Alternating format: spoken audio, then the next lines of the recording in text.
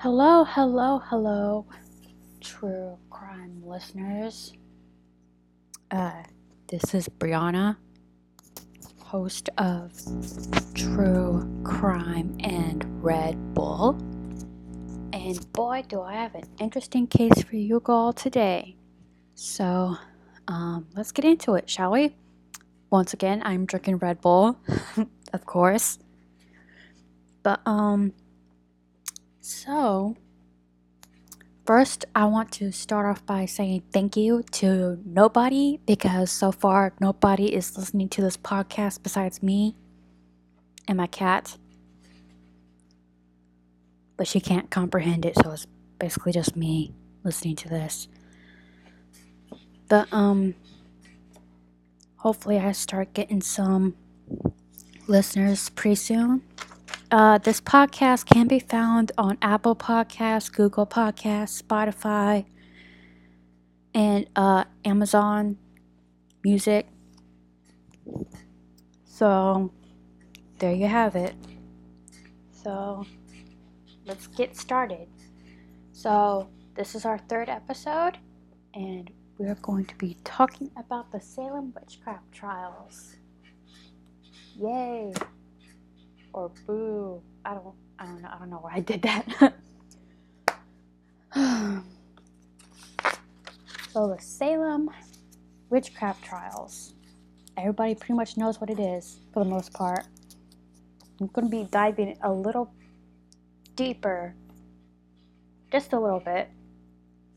I have a feeling that today's episode is not going to be a long one, but we'll keep our fingers crossed. But so let's start off by asking the question: how is it possible that in just under a year, 19 people were hanged, one man ended up being pressed to death, and hundreds of people were incarcerated in the town of Salem, Massachusetts, way back in 1692? What exactly happened at Salem that caused 19 people, well, technically 20 people, and a couple dogs to die? What could have possibly started that witchcraft hysteria that swept over the town in a frenzy? You know, there have been some theories going around that some of the young women accusers, they were inflicted because they were suffering from condition that they got from eating bread that was made out of spoiled rye. And others say that it was religious strife that was the cause of the trials. But no matter the reason, something happened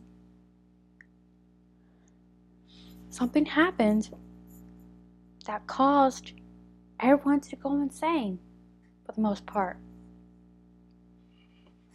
So, let's begin by talking about life in Salem, Massachusetts. So, Salem was just like any other towns in the Massachusetts Bay Colony. They were extremely and deeply religious. So, Puritanism was the dominant faith. The Puritans were those who wanted to, purify the church, as in the name. So they didn't just want to improve the church too. They wanted to reform it into a Protestant direction. But they also wanted to reshape their society as a whole.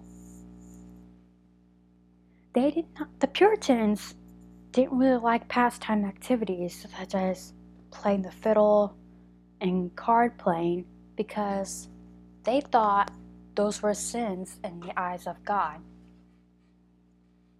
They stressed the importance of the Sabbath. Like in 6 days, God created the earth, and the seventh day He rested. The Sabbath. Remember that? I think it was one of the 10 Commandments, right? Remember the Sabbath and keep it holy. I can't remember. I grew up going to church, but I can't remember.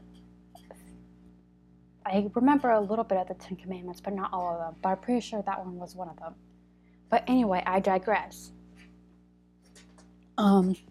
They stressed the importance of the Sabbath, and they spent the day worshiping instead of working or doing any other activities that they did. They believed in strict adherence to their religious doctrines, and they had a strong fear of witchcraft. So Salem was basically I don't know how to pronounce this word, I have it in my notes, but a hierarchical society with clear distinctions between the social classes. Alright, so the town was split into two simple groups. Of course, the wealthy, and then we have the poor. The wealthy, as one would expect, had positions of power and were influential over others. Like, if you are wealthy, you will probably end up being, I don't know, the governor, probably the pastor. I can't think of any other positions, but probably along those lines. The poor, who was the lower class, was just those who didn't have any influence, such as laborers, farmers, and servants. You would expect that they weren't. I don't know what I was going to say. I think I was going to say you would expect they wouldn't own property, but maybe some of them did own property. I'm not sure. I'm not an expert on it, so don't quote me. But I would expect that at least some of them didn't have their own property, and maybe it was just, I don't know. I don't know what I'm thinking. That happens a lot. But anyway, so now on to Salem's economy, which relied very strongly on agriculture.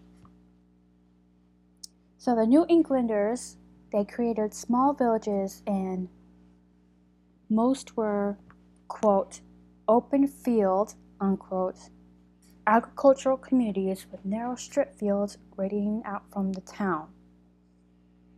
That's from my history textbook. I should probably mention that quote. That was not my thought. So farming was the primary occupation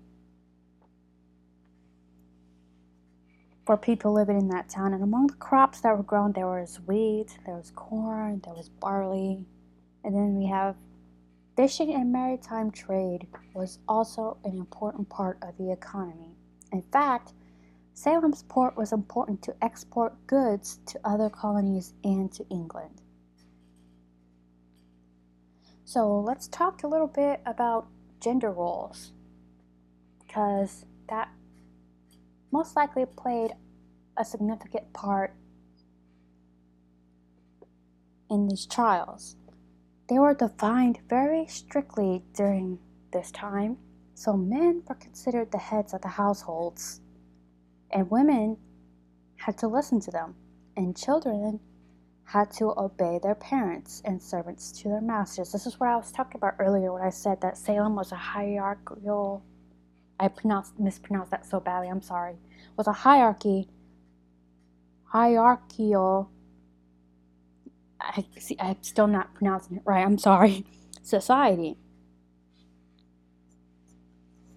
Alright, so men had to provide for their families.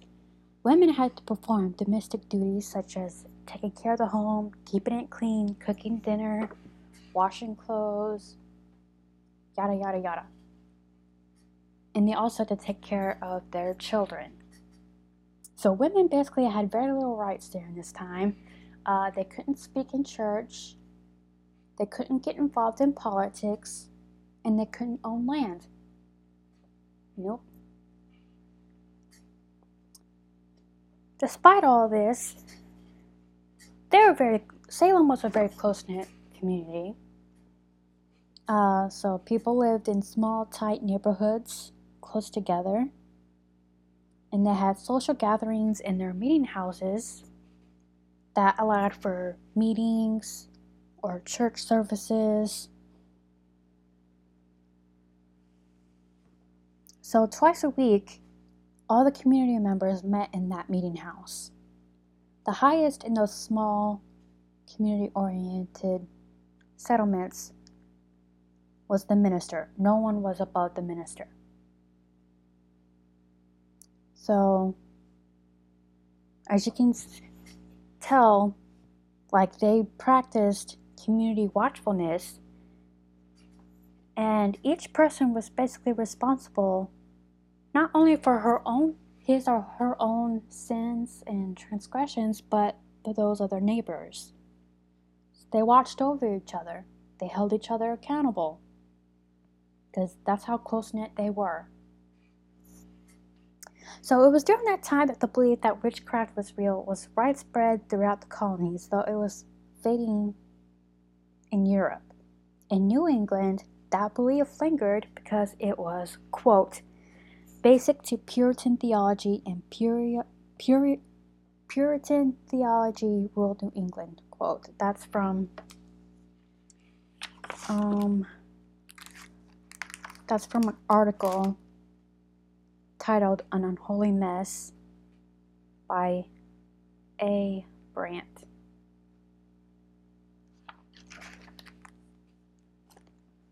So in Salem, it is unknown if anyone didn't believe in witchcraft, but it's safe to assume that many of the colonies did.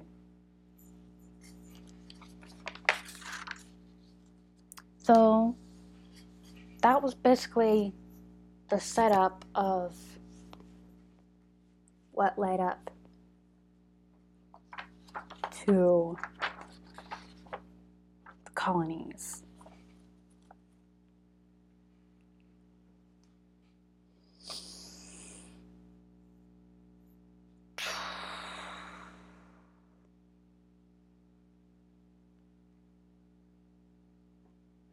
So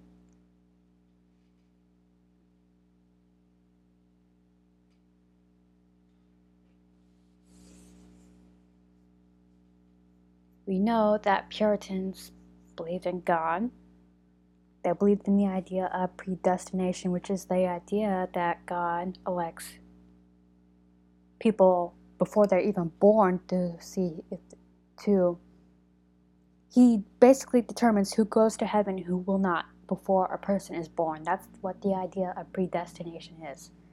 Alright? But God was not the only force in the world that was out there. If you have God, then you also have Satan, or the devil. He was a sneaky.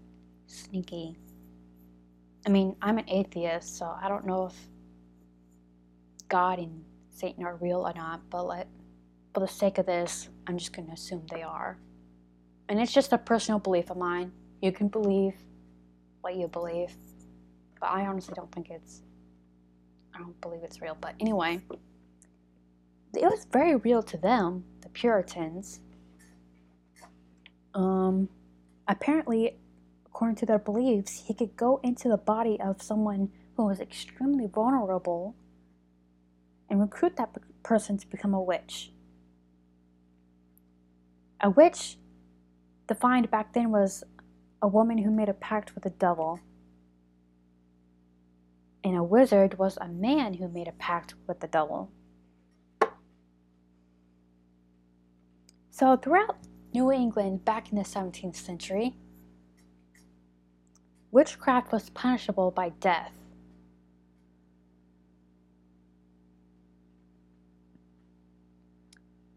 Evidence of witchcraft had to be solid.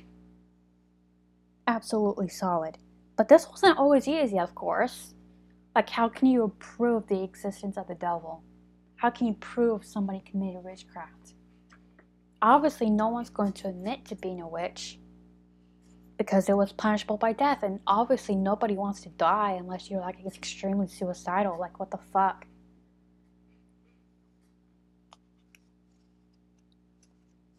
So like I said, it wasn't easy because the contract between the soon-to-be witch and the devil was made inside the witch's mind. And obviously people can't read minds or else they would be accused of being a witch. So the evidence that they used was admission of guilt. But of course, usually if someone admitted they were guilty, they were spared from dying. But if you didn't,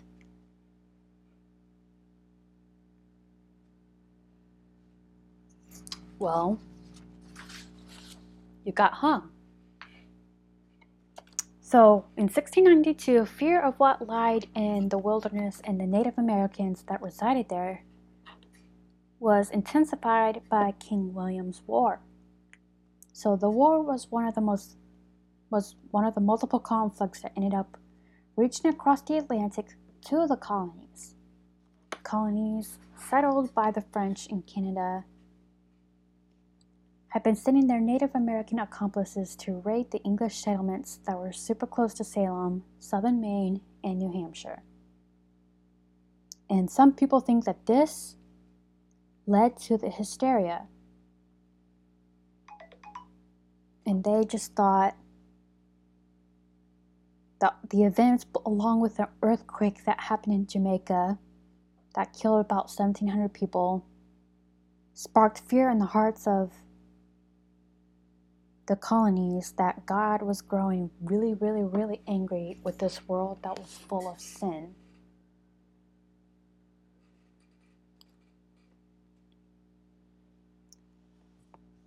However, the trials were already taking place when this earthquake struck, and problems with the Native Americans, they've always been going on for years and years. You know, we have colonizers, as Shuri from the Black Panther would probably say. I've been reading a lot of Avengers fan fiction, and she usually calls white people colonizers, which is true. We were colonizers. But anyway, I'm getting off topic. But some people believe that ergotism, I don't know how to pronounce that, so I'm sorry if I mispronounced it. It's spelled Ergotism. I don't know how to pronounce that, but some people think that was to blame for the girls' behavior that led up to the trials. So ergot is a fungus that grows on rye and other grains. So I can't speak today. So the symptoms of ergot poisoning were nausea, muscle pain, itching, and it can also progress to confusion, spasms, and convulsions. And it's been said that contaminated food like bread made from that rye infested with ergot may have led to the girls' erratic behaviors and the physical symptoms that were seen during the trials. So another factor that could have led to the trials was the idea of religious strife, as I mentioned a little bit earlier. You know, Puritanism was a thing back then in that town. But Salem was basically fighting amongst each other. Salem Village, not Salem Town, Salem Village. They've been fighting amongst themselves years and years about whether its church should adopt the halfway covenant, which was the idea that loosened the rules of church membership, and that was actually followed in Salem Town, or to go and carry on the strict Calvinist doctrine, which separated those who were that God had predestined for salvation from the rest. That's also from the article I read, An Unholy Mess by Brandt. So according to that doctrine, those who were predestined were the only ones allowed to do communion. So ministers ended up just coming and going very often as the disputes went in one direction or went completely into the opposite direction. So let's get started with how the hell did these trials begin? Well, let me fucking tell ya. We know it started in 1692. It started in January. Alright, so mass hysteria ended up breaking out when several girls fell ill. So we have this 9-year-old girl named Betty Paris, who was the daughter of the minister Samuel Paris, and his 11-year-old niece Abigail Williams. Those girls accused a slave from South America called Tituba of witchcraft, who apparently she told them their fortunes. Some people say the girls were playing at magic. There's like a whole bit different account. There's several different accounts of what actually happened. But all say that 9-year-old Betty Paris and 11-year-old Abigail Williams started having fits and making wild gestures. So apparently this quote-unquote illness was contagious because it quickly spread. And it was suggested that it was suggested by a doctor that this illness may have had supernatural causes. So the 1st of March of 1692, a total of 3 women were now standing accused of witchcraft, and their names were Sarah Good, Sarah Osborne, and Tituba. So, as you can imagine, they were greatly afraid of witchcraft, and that fear spread like wildfire throughout their community. More and more girls ended up accusing their neighbors of being witches. Innocent people, which in my opinion all of them were innocent. Innocent people were being accused, arrested, and imprisoned left and right. You'll never know who would be accused. You could have a fight with your neighbor, and the next second, you're being accused of witchcraft. And then it's off to the gallows for you if you don't admit your guilt. And sometimes if you do admit your guilt, sometimes you get hung. It's a no-win situation.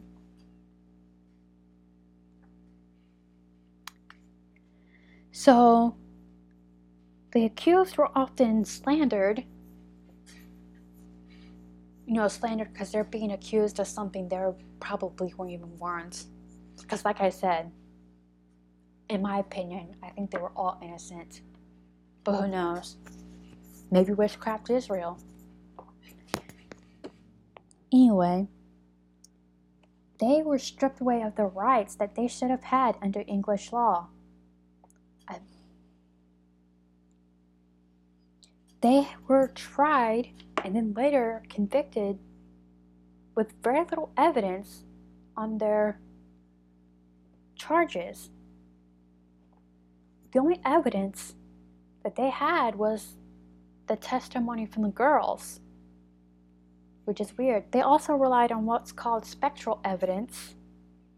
That is evidence that is based on invisible spirits that apparently only the girls could see. Sounds suspicious, right?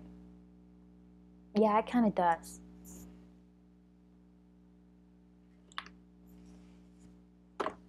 So it was very close to impossible to dispute the charges of witchcraft. Because like I said, admit your guilt, you could still be hung. But if you don't admit your guilt, you'll definitely be hung. So some of the people who were accused were informed by the courts that if they confessed, they'd be shown mercy. So, a total of 54 of the witches accused admitted they were in fact a witch to save their own lives. So, families of the accused often try to ask and beg and plead with their relatives and loved ones to confess. But the hysteria ended up getting so bad that families ended up turning on each other like a pack of wild animals. It's like, for example, when Margaret Jacobs admitted to practicing witchcraft, she ended up insinuating that her own grandfather, who was Reverend George Burroughs, was practicing witchcraft. How insane is that? So from February up until May of 1692, so that's February, March, about 3 months, about 180 residents were accused. For about 144 of those, action had been taken. They'd been chained up and locked in prison for months, living in complete filth. 55 of the accused had been tortured into admitting that they were guilty. One man in particular stands out because it wasn't just women that were accused, men were also accused. John Proctor, he was accused of being a witch after his wife Elizabeth Proctor was accused of being a witch. But Giles Corey was a man who ended up getting pressed to death. He was 81 years old. He ended up getting pressed by stones as an attempt to get him to testify.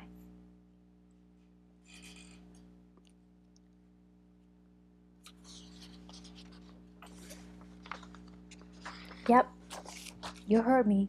Pressed to death on September 19th. Apparently.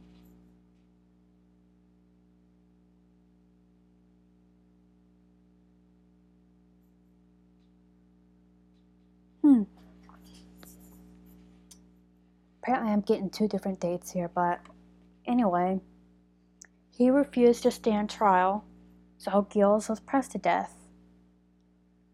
He ended up laying beneath several sawn boards that had rocks on top of them. And apparently his last words were believed to be, "More weight."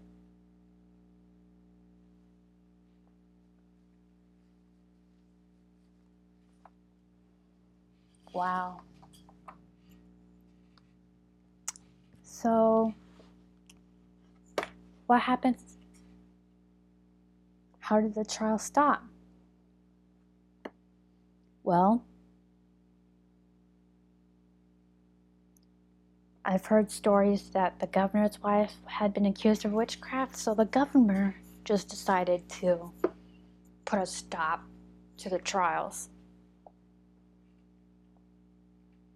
And then I heard another story that said that there was a sermon preached by Increase Mather that was casting doubt on the trials and the so-called spectral evidence that the governor Phipps intervened. He ended up issuing a decree that the imprisonments for witchcraft would stop, and then he pardoned the people who had been tried and convicted. And in May of 1693, the accused still in jail were released. By now, the executions were done. So after it was all over, apologies came from the 12 members of the jury, the accusers, and even some of the judges. So one of the most satisfying apologies came from one of the accusers, Ann Putnam. She said that she had good faith to believe that all the people accused had been innocent. And then she went on to, quote unquote, beg forgiveness from God. By the year 1711,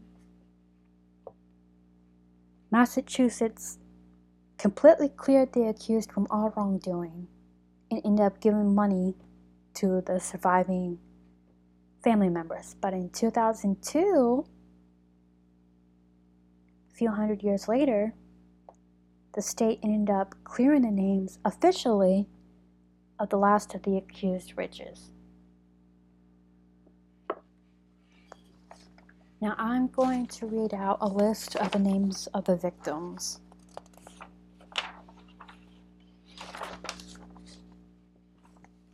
Or at least some of them. On June 10th, Bridget Bishop was the first to be hung. Then July 19th, there was Sarah Good, Elizabeth Howe, Susanna Martin, Rebecca Nurse, and Sarah Wilds. On August 19th, there was George Burroughs, Martha Carrier, George Jacobs, John Proctor, John Willard. September 19th, Giles Corey was pressed to death. And then on September 22nd, we had 8 people hung. Martha Corey, who was Giles Corey's wife. Mary Esty, I'm not sure if I'm pronouncing that correctly, I'm sorry. Alice Parker, Mary Parker, Anne Buditer, not sure I pronounced that correctly either. Margaret Scott, Wilmot Red, and Samuel Wardwell. And then there were some who died in jail. So Sarah Good's child ended up dying prior to July 19th of 1692. And then on May 10th of 1692, we have Sarah Osborne. June 16th of 1692, we have Roger Toothacker. December 3rd of 1692, Anne Foster. And March 10th of 1693, Lydia Dustin. Wow. This shit is deep.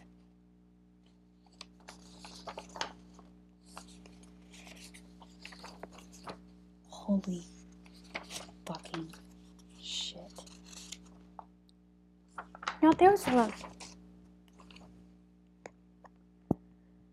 a play produced by the playwright Arthur Miller called The Crucible that was based off the Salem Witchcraft trials. It actually was written in a time where, in modern day, back in the 1950s, this senator called Joseph McCarthy, I think that's what his name was going on a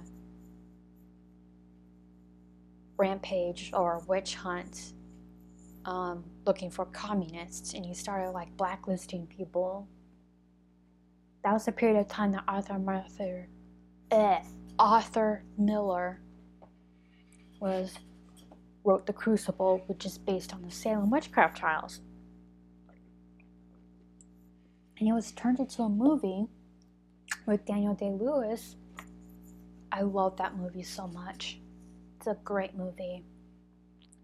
Daniel Day-Lewis played John Proctor, and that shit is powerful. But I just can't imagine what was going on in their heads for all those accusers to accuse innocent people of being a witch. No one knows if witchcraft is real. Oh my god.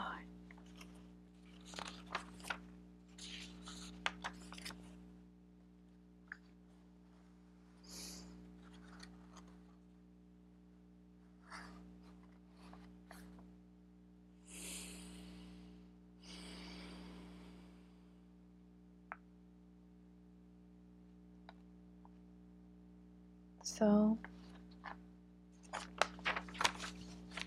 there we have it, folks. The Salem Witchcraft Trials represent a dark chapter in our history that will always continue to fascinate and complex scholars and the public as well. So, in studying this event, we are confronted head-on about the dark side of human nature and the darkness that lives in all of us, in all of society.